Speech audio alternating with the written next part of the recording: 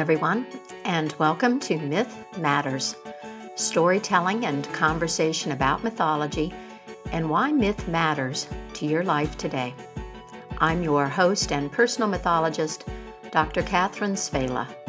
Wherever you may be in this wide, beautiful, crazy world of ours, you are part of this story circle. Well, my friends, it is Saturday morning. I still have a cup of coffee. It's going to be hotter than blazes again today here in the Mojave Desert. And this is not my usual time for putting together a podcast for you. This is, I don't know, is it the second, the third, the fourth week that I've worked hours and hours and hours on a program for you, only to have it dissolve in my hands the longer that I spend with it. And that's part of what I want to talk about today, because it's frustrating and it disturbs me, because I do feel that the regularity of our shared schedule is part of our connection. And yet, in these times, everything is changing. And the old schedules and the old forms are changing. And events outside and also in our inner lives, in our response to things, they're shifting so rapidly that it's hard, at least for me, to get a hold of something and say, yes, this is it. This is the message. This is the meaning. This is what needs to be brought across right now.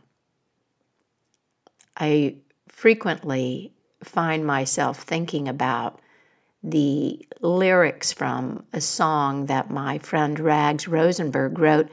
He wrote this song called Making It Up As We Go, that's about the fact that we live in a world of human-made constructs.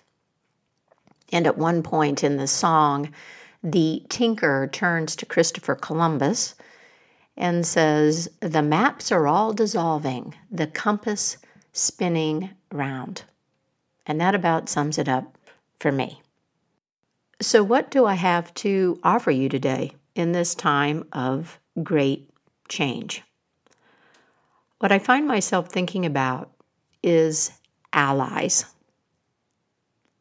How to be an ally, and also, where are my allies? These are important questions for me in the so-called outer sense, in the literal sense, from a literal perspective. And by that I mean the question of being a good ally arises in the face of the calls for white people to deal with their issues and get on board. That's coming from the Black Matters movement and the movements of other people of color. And the question of where are my allies certainly has a lot to do with my everyday life and looking around at like-minded people, listening to them, supporting them, receiving support from them. But the literal perspective and the events of what we call our outer life, our social, political life, our everyday routines being in material reality, well, we know that exists simultaneously with, even arises from, what we talk about here on this program, which is our psychic reality that we experience through mythology and story. Psychic reality is really where we live, because everything that happens is being handled by us through our imagination, through that imaginative capacity that I call soul. And I get that definition from James Hillman and the tradition of archetypal psychology. We don't ever stop imagining and interpreting what comes into us, what comes into our bodily perceptions through our senses, and what we receive through the mind, our concepts and ideas. All of these things are made into experience by that third, the soul, which is the thing that has really dropped out of most of the constructs and considerations in Western culture. Bringing soul back in, that has been the primary contribution of depth psychology and studies of mythology by depth psychologists like Joseph Campbell, Michael Meade, and I put myself in that tradition. And so when I consider this question of allies and my feeling that I need those in my outer world, I immediately step into the consideration of where those questions are answered or where they are located if I look at my life from the mythic perspective, if I consider the psychic reality of it. Now, I know that you know that this is true, that there's more going on than the literal events that are recorded by the news, for example. Otherwise, you wouldn't be listening to this podcast. And it's my hope that this podcast validates for you your awareness and interest in this other perspective, in integrating your sense that life is lived literally, yes, and also metaphorically all the time, and that you are interested in developing the practice of turning to this other perspective as something that is always available to you, at the same time that you make your moves in that so-called outer world of facts and events. My thoughts in the moment about these questions of allies, how to be one, and where my allies are, who they are, and where they're operating from the perspective of psychic reality, of the metaphor and the mystery in my life, isn't contained in a particular story. So I'm not going to be telling you a particular story in this podcast today. I wanted to start with the notion of being an ally. Yesterday I went to a gathering to celebrate Juneteenth, and the speaker was encouraging those of us who were present to be reading some books by some different authors and investigating the history that we have inherited, the history of race relations and slavery and all of these institutions. And he said, what you have learned is simply not true. And I thought, well, my investigations have already revealed that. I don't know if you have been doing any reading or listening to any podcast yourself. I'll put a plug in here for the film 13th and a plug in here for the podcast seeing White, the second season, which is about race in America. I have found these to be very illuminating.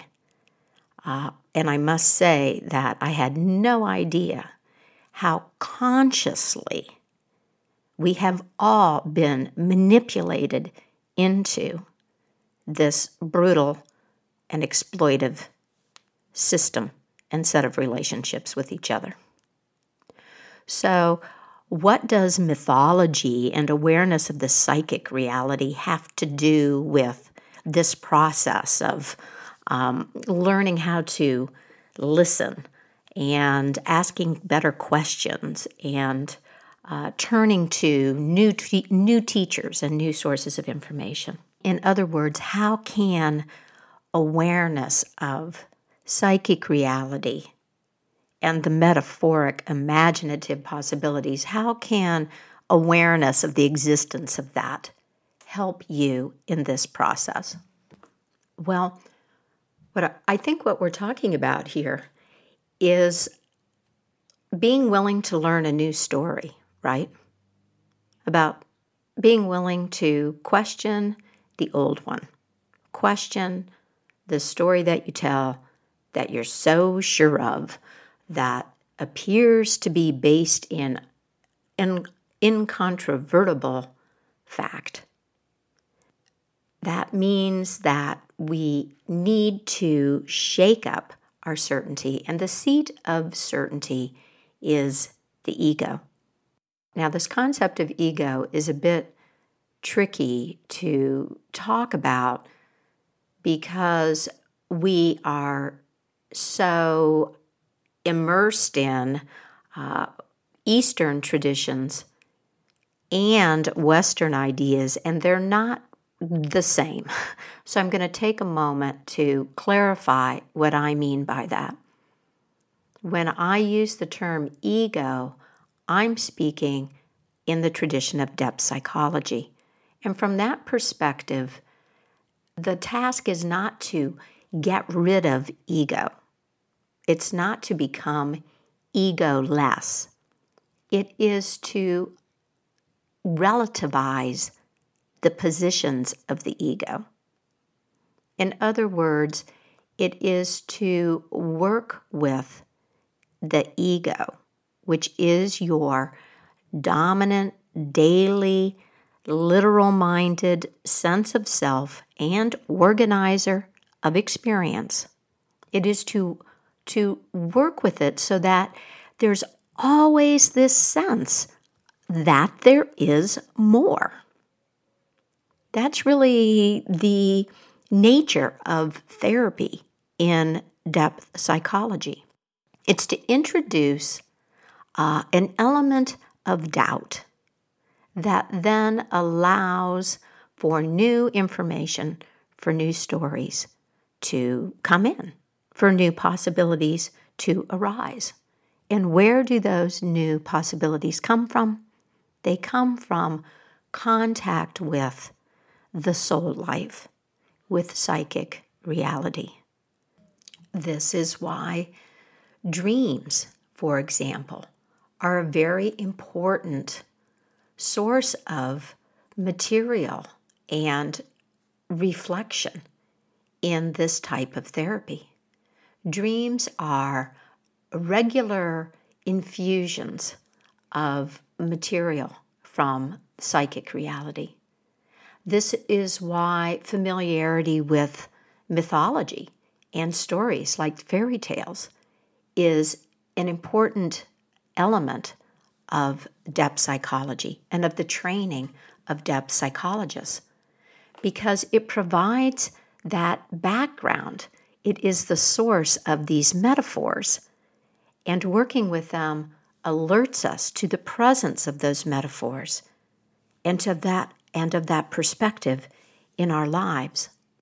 So awareness of psychic reality, of the mystery, and being able to see things metaphorically and to wonder what they mean, and also to see through them, that loosens up It softens the certainty of the ego. And that is what we need, isn't it? To be open to the possibility that the stories that you've been told, in this case, I'm talking about stories as in history and the news and even ideologies, political ideologies, social theories, religious dogmas, whatever, that those things need to be questioned right now. And that the best sources of information, of new information, likely lie outside of your familiar world, outside of the places and the people and the sources that you have habitually turned to. So, being aware of psychic reality can help us shake ourselves loose from the certainty that governs our everyday lives. And this, I feel, we are being called to do. If we are moved to develop the capacity for allyship, which, in my view, is not only for other people, but also essential to one's own self-liberation. Now, the other part of my question had to do with where are my allies? And certainly I have them in my outer world. But where are they in my inner world? Do I have them? And the answer that is found in the content, in the plot lines of our myths and stories, is yes, most definitely we do. We do have allies in the psychic realm that can help us with the overwhelm, with the struggle, with the exhaustion, and the fear. Myths and stories, especially fairy tales, and this is one of the reasons why I share so many fairy tales with you, are metaphoric descriptions of psychic reality and of psychic, or what we call psychological processes. And I especially love fairy tales because not only do they seem to aptly map these so-called internal processes, but I feel they have an inherently subversive quality. Look at all of those kings that are overthrown. And we have so many stories of helpers. I'm thinking of the story that I told about the valiant horse not too long ago. In fact, the constant presence of helpers or mentors of some sort is so prevalent that their appearance is even part of Joseph Campbell's famous pattern or monomyth, The Hero's Journey.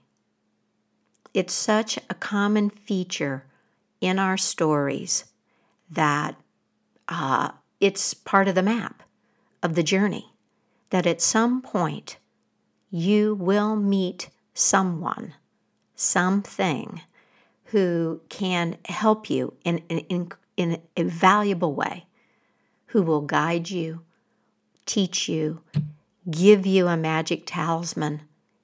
The help, the assistance takes many different forms. Now, this is not literal. I want to pause right there and remind you that we are talking about soul life and messages from the soul that is the psychic realm.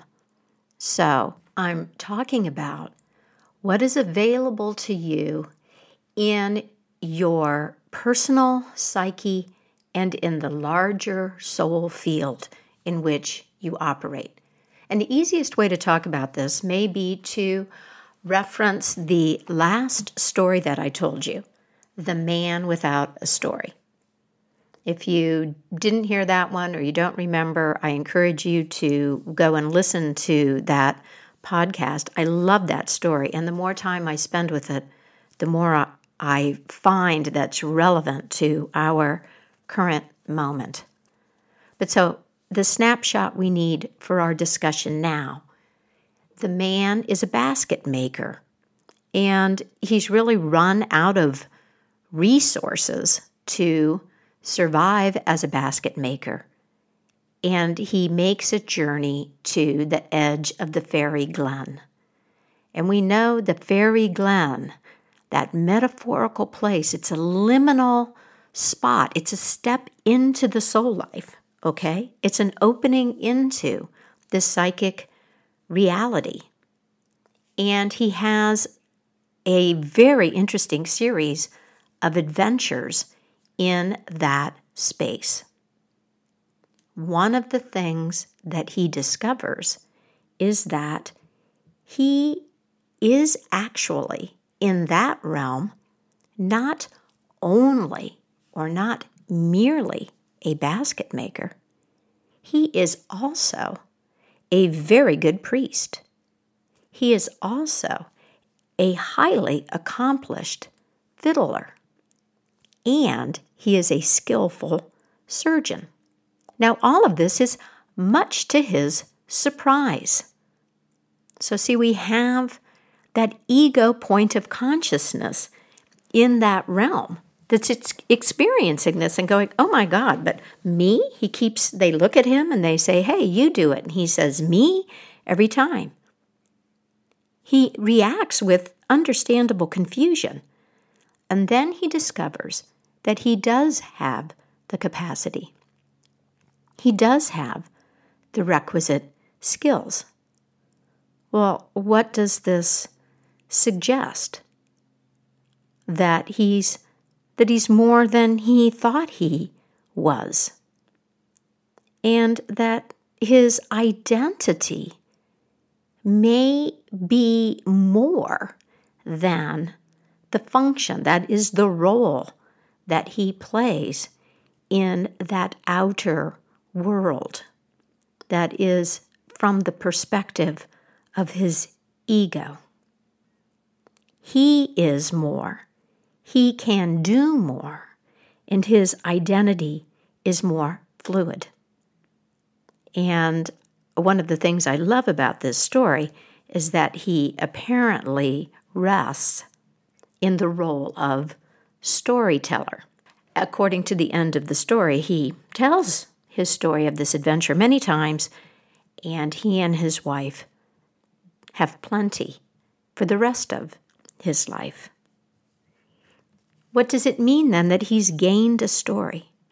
I think it means that he's gained a relationship to that other realm, to his soul life.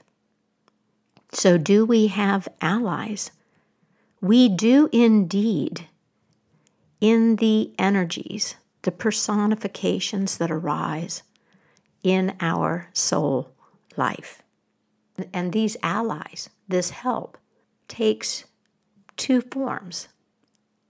An infusion of energies that are autonomous, like the young woman with the long black hair in that story, The Man Without a Story, and also the revelation of capacities and energies and vitalities and skills that have been concealed, that are part of us, that our habitual ego perspective on our own selves conceals from us.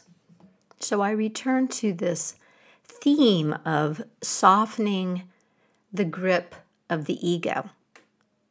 Softening the grip of the ego, allowing some doubt and uncertainty and fluidity to come in, not only opens you up to possibilities in the so-called outer world. It not only positions you to learn and to accept new stories, new histories, new facts. It also allows you to communicate more freely with your internal world and with the larger soul life, soul field in which we live and move. And in that field, we find that there are helpers, mentors, allies, and that we have capacities beyond those that the ego, with its various limitations, has understood and attempted to live. This is part of the beauty, my friend, in reflecting with story. Because these stories show us this. And when you find your place in a story that I'm telling, and allow yourself to let that detail, let that moment that grabs your attention be significant, and relate to it, think about it, ponder it, consider its metaphorical possibilities for you, well, it can be quite an opening into a broader and deeper and richer sense of yourself and your life, inside and out. Now, I have a gorgeous poem for you that I want to share before we wrap up. It's called Make It Matter, and I have a recording of it being read by the poet Brenda Littleton. I also have a couple of announcements that I want to make, and I'm going to share those now before the poem in order to preserve the meditative, reflective space that I think the poem will invoke for you. First of all, then, in my announcements, a big welcome to all of the new subscribers and a shout out to the new patrons of Myth Matters, Rochelle LeBlanc, Pioneer Town Sun, and Barbara Hockley. Thank you so much for your financial support of this podcast. And if you are finding value here and have the means to support Myth Matters financially, I hope you will join Barbara and Rochelle and my other patrons and find me on Patreon. Now, I know that the simple satisfaction of supporting this content is a major motivation for most of my patrons and supporters on Bandcamp. And yet there are other benefits, like having a podcast created on a mythological topic of your choice. I also am offering some special online talks and Q&A sessions, and there is going to be one next Tuesday on the hero's journey, which I'm very much looking forward to. Second announcement, speaking of special programs, I want to invite you to tune in to a panel discussion called The Language of Time on Monday, June 22nd.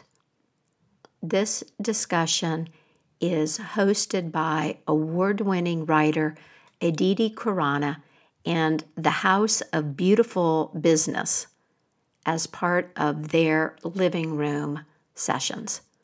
The House of Beautiful Business is a global think tank and community for making humans more human and business more beautiful. I'm very pleased to have been invited into this panel discussion about the language of time and the relationship between our old myths and stories and language and meanings and the present moment and what might be coming. You can find out more about the House of Beautiful Business, and you can find out about the living room sessions and sign up for that panel discussion online. Google House of Beautiful Business or go to my website, mythicmojo.com, and I have a link posted there. This gathering is free, but you do need to register ahead of time to receive the Zoom link. And I hope to see you there. And now, Make It Matter, read by the poet Brenda Littleton. Make it matter. Make it matter. Time for reflection, time for listening, time for letting go, receiving, musing, time for gentleness, for seeking in new places, and for appreciating those of old. This tide will turn. This is wisdom making, drawing a thin line in the sand, an absolute boundary of what cannot be, to then see how quickly it doesn't really matter, to identify your worst fears, and then to have them arrive unannounced in full flurry, but instead of complete collapse, you find yourself on the other side, still breathing, still standing, still longing, still knowing the next unforeseeable uncertainty is still coming.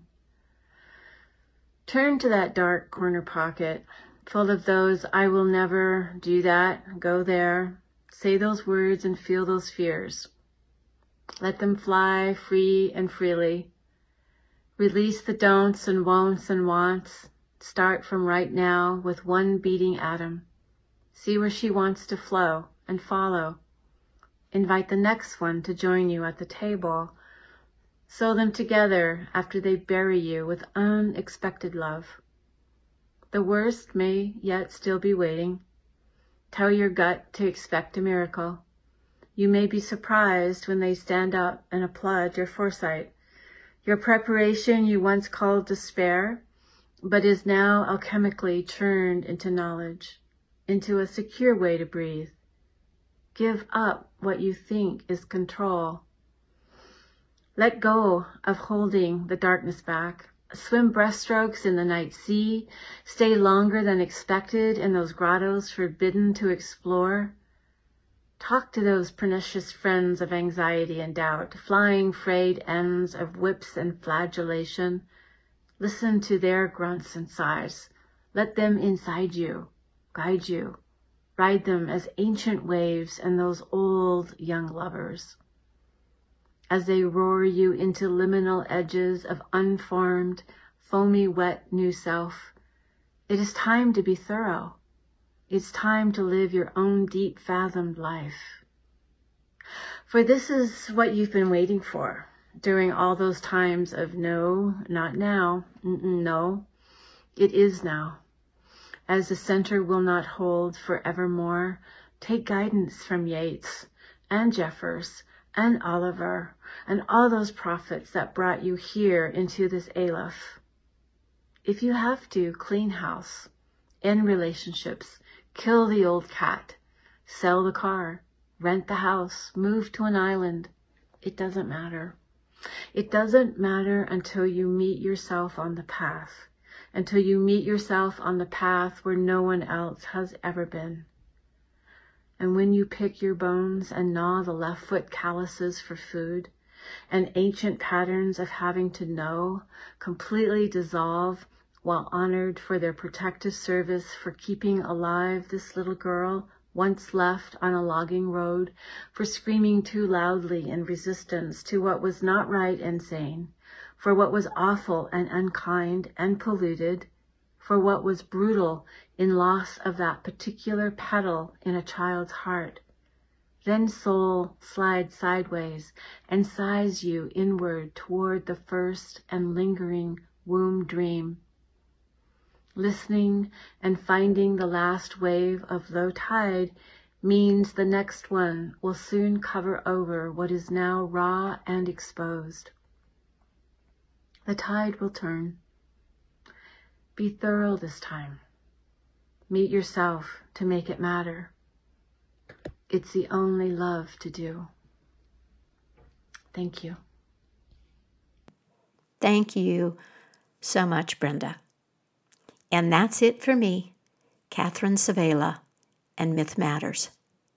Take good care of yourself, and until next time, happy myth making, and keep the mystery in your life alive.